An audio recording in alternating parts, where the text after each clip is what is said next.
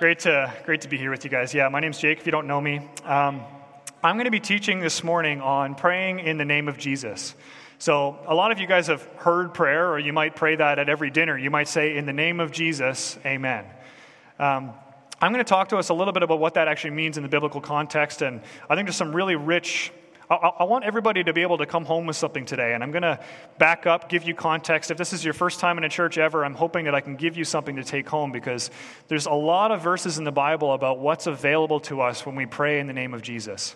It's amazing, actually. The hardest part about preparing this message was picking which verse to teach from, because there's a lot of them. There's if you have faith the size of a mustard seed, you can say to a mountain, get up and move, and it'll move.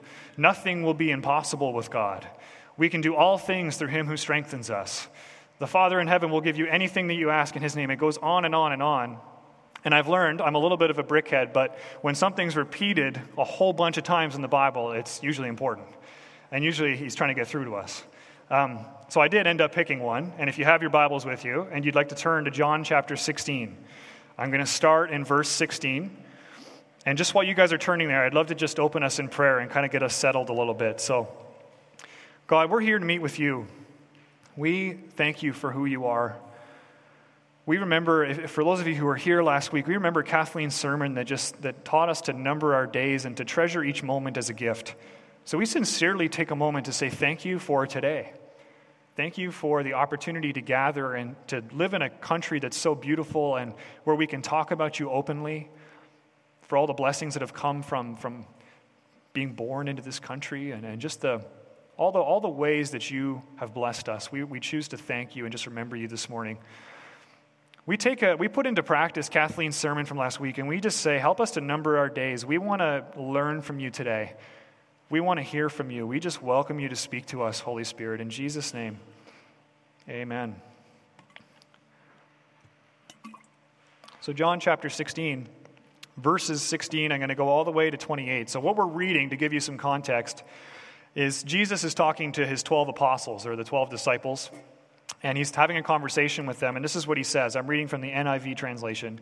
It says, Jesus went on to say, in a little while you'll see me no more, and then after a little while you will see me. At this, some of his disciples said to one another, what does he mean by saying, in a little while you'll see me no more, and then after a little while you'll see me, and because I'm going to the Father? They kept asking, what does he mean by a little while? We don't understand what he's saying. Jesus saw that they wanted to ask him about this, so he said to them, are you asking one another what I meant when I said, in a little while you'll see me no more, and then after a little while you'll see me? Very truly I tell you, you will weep and mourn while the world rejoices. You will grieve, but your grief will turn to joy. A woman giving birth to a child has pain because her time has come, but when her baby is born, she forgets the anguish because of her joy that a child is born into the world. So with you, now is your time of grief, but I will see you again, and you will rejoice, and no one will take away your joy. In that day you will no longer ask me anything. Very truly, I tell you, my Father will give you whatever you ask in my name. Until now you have not asked for anything in my name.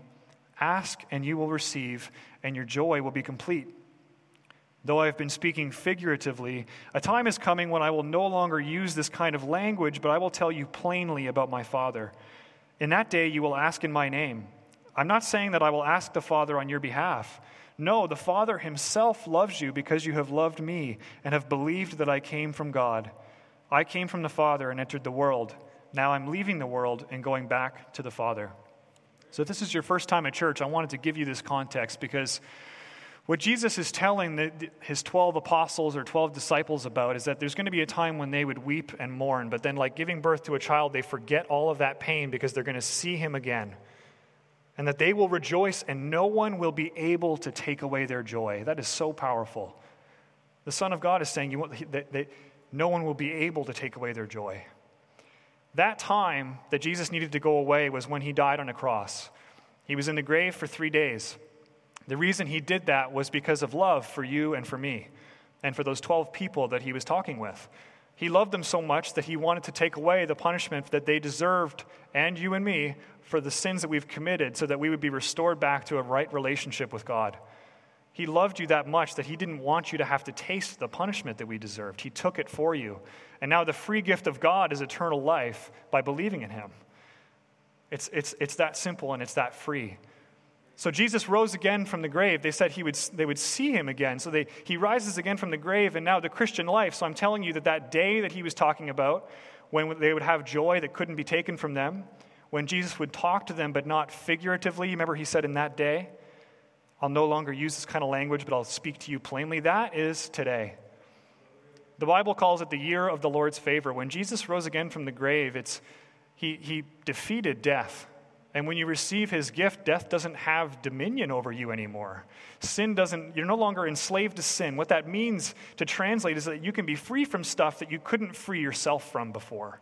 You no longer are a slave to those types of things. It's the free gift of God. And it's for today. I wanted to start there because he talks about in that day, we will be able to ask anything in his name, and the Father will do it for us. In that day, I'm talking about today. So if this is your first time ever at a church, I just wanted to start there. If you've never made that decision, I just needed to be really clear to you that that's an invitation for everybody. That it's because Jesus loved you that he would die for you and give you that free gift. It's available to anybody. If you wanted to make that decision, you can do that on your own with God. You can talk to a friend this morning. You can talk to me. But God is for you. Sometimes we think that he's only accepting people that have it all together, but he came to heal the sick, not the people who thought they were healthy. So that's the free gift of God. And we live in the day today where no one can take away our joy having seen him again because he rose again from the grave. He lives with us. You live with him every day.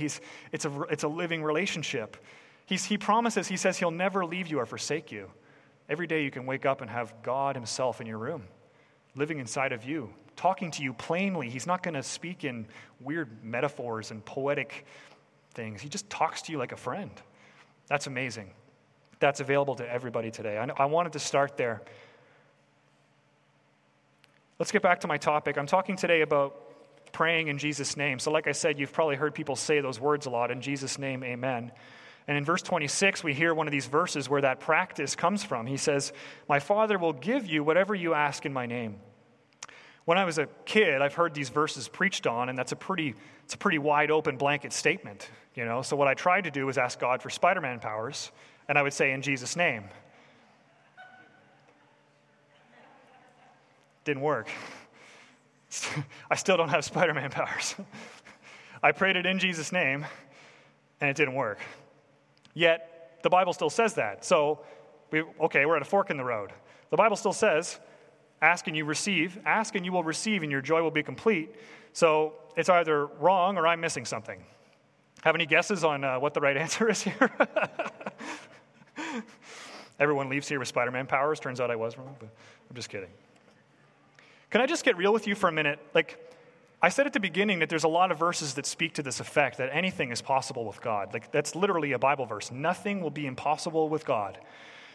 A lot of you being Christians have probably heard those verses before. Can I just get some honesty? Is there anybody else that has a hard time understanding or believing that? Right? Like I can ask for anything and it will be done. Is it just me? All right. You know what I'm saying now? It's like we've heard these verses, but it's just me. Thanks, Aaron. Yeah, it is just me.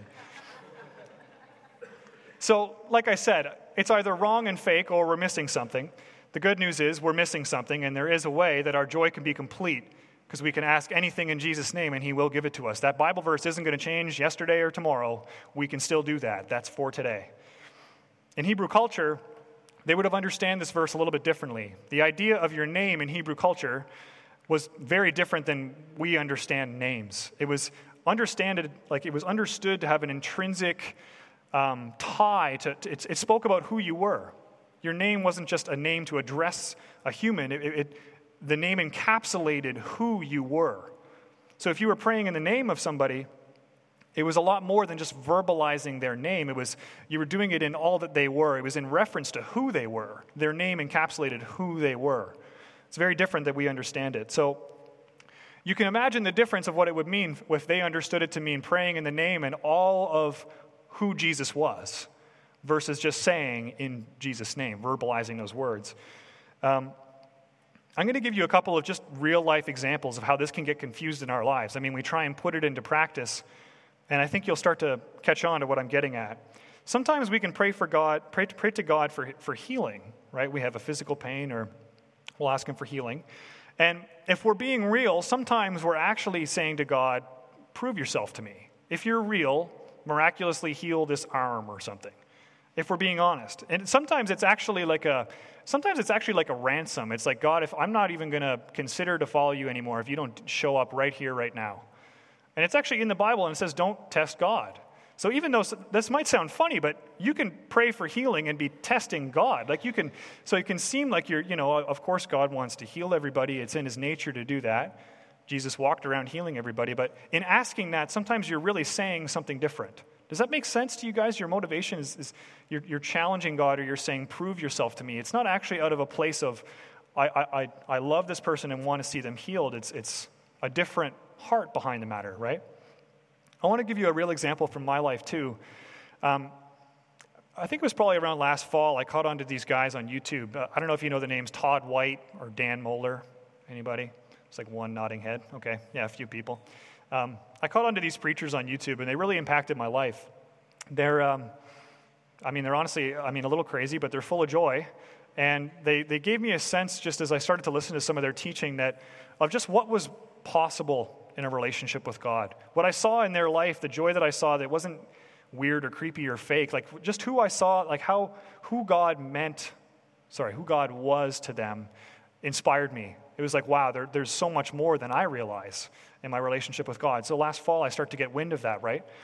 So immediately, if you listen to their teaching, you're transformed not by faking anything. You can't muster it up and fake it yourself. You're transformed when God reveals something to you. So I started to seek God and say, God, it seems like there's so much more for me. Would you transform me? And I was kind of, if I'm being honest with you, I was kind of saying, make me look like them, Whatever they got, I want in on that. Make me look like these guys on YouTube, right? And I'm not saying, this isn't necessarily a black and white issue, but before long, I had to admit that it wasn't manifesting itself in the fullness that I was seeing in these guys. And I started to wonder, like, what's going on here? I'm praying, I'm asking God. And if somebody asked you, okay, let's just pause for a second. Is it God's will that you would know him more, love him more, and that you would be filled with more joy in your life, right? Absolutely, right? So when I start to ask this, and I'm saying in Jesus' name, when I pray, of course, I'm trying to pray in his name, but I'm not seeing the results that I'm kind of asking for. We can kind of stop there and get confused and hurt and broken and say, well, I guess either God's not real or I'm missing something. And you start to honestly go that way in your mind. You're like, it must be something wrong with me, and it gets kind of twisted.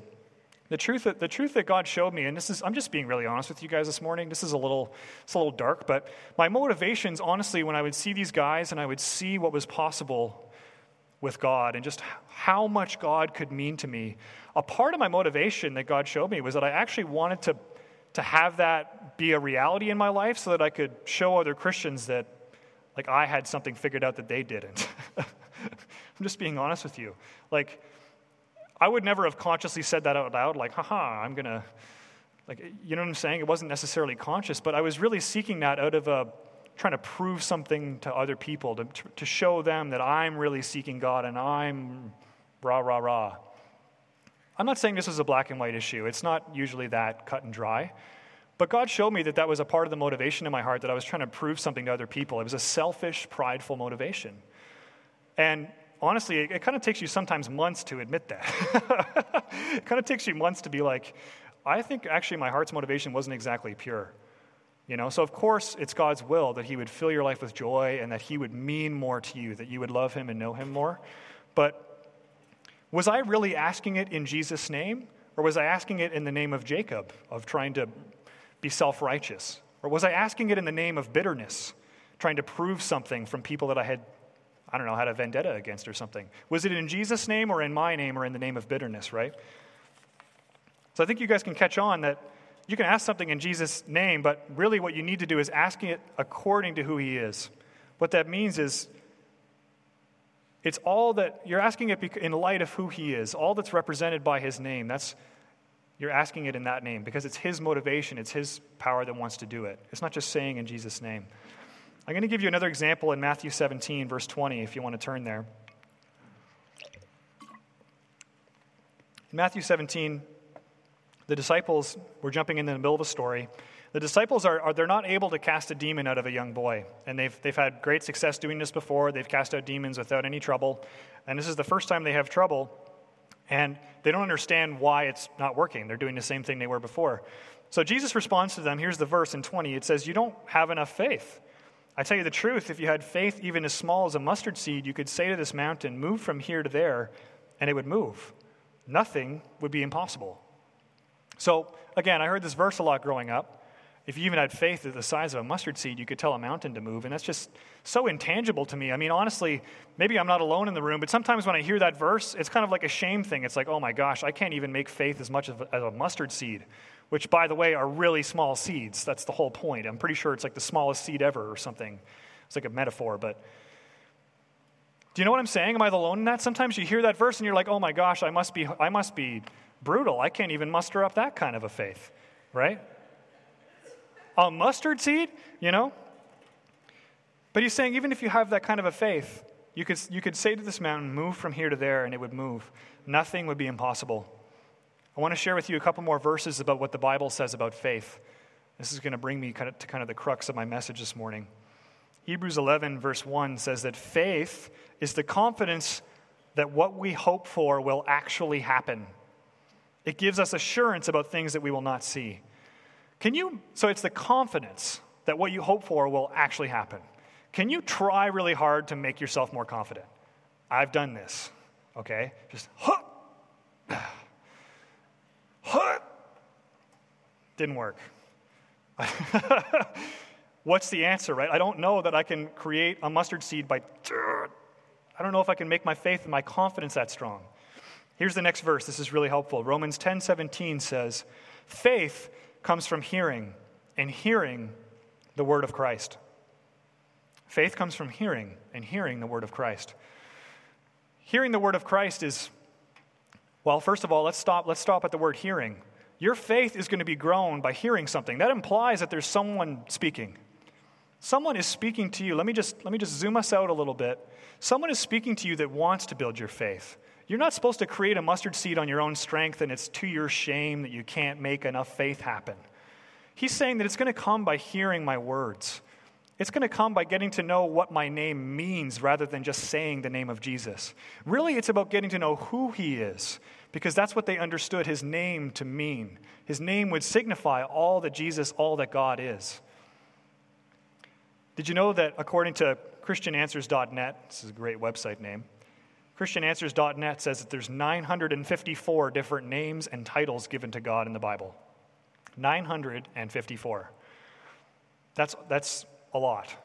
The point here is that you can get to know God, and there's I don't even think 954 words would begin to encapsulate all that he is, but it's in the understanding of who he is, allowing him to show that to you by hearing. All God needs is an open ear, an open life, a heart that's saying, show yourself to me. That's how your faith is going to be built. That's how a confidence that has nothing to do with you just trying to muster something up is going to be within your life. And it's meant to be encouraging. It's meant to be life-giving when it says mustard seed. It's not meant to be to your shame. It's meant to say, if you would even listen and allow me to give you a confidence that I did rise from the dead and I am with you today. I am for you, not against you. I love you, and this is who I am. If you would allow God and listen, he will build that within you. He is eager to do that.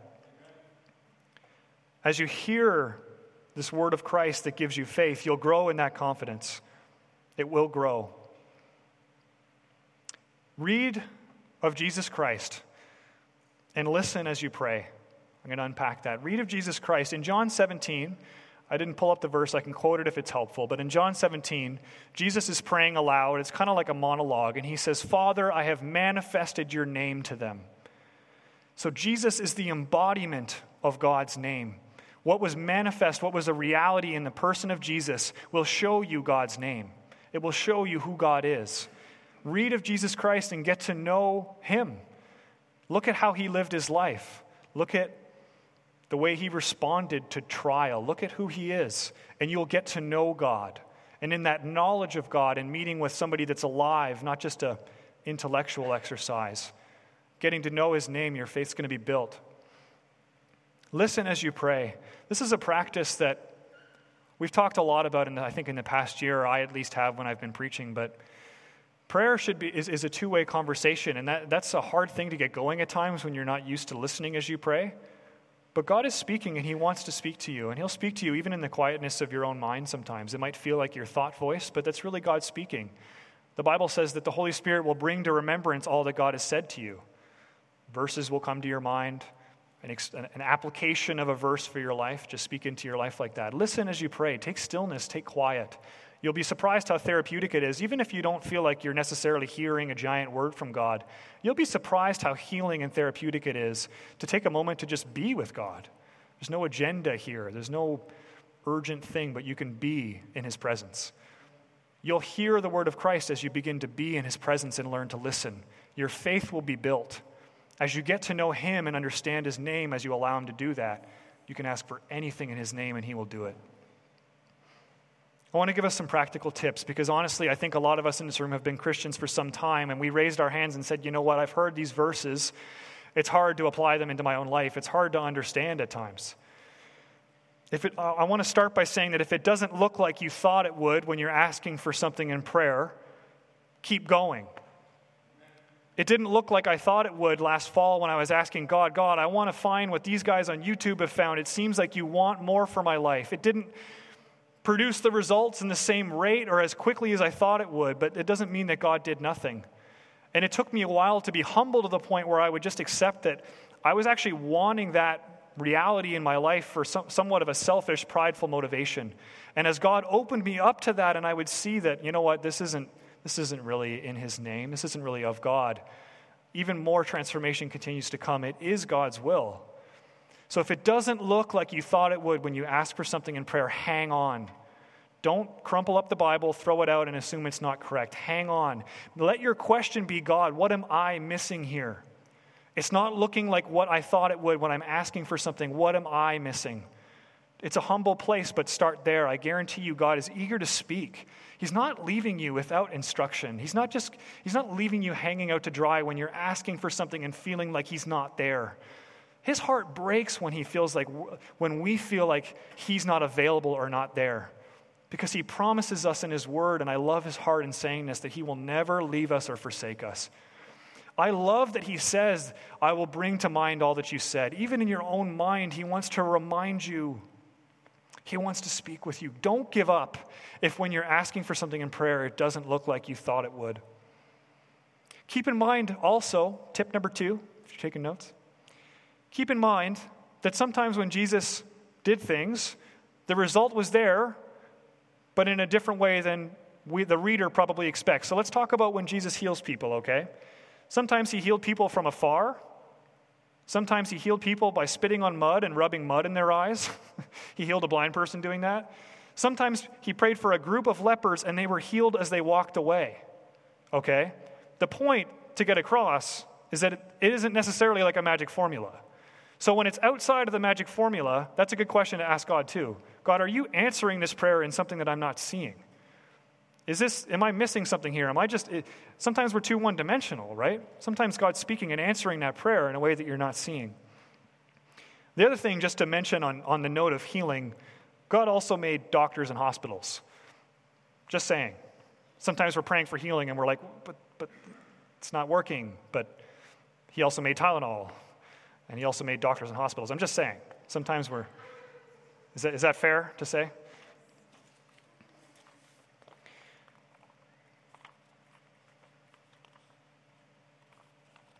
My papers are stuck together.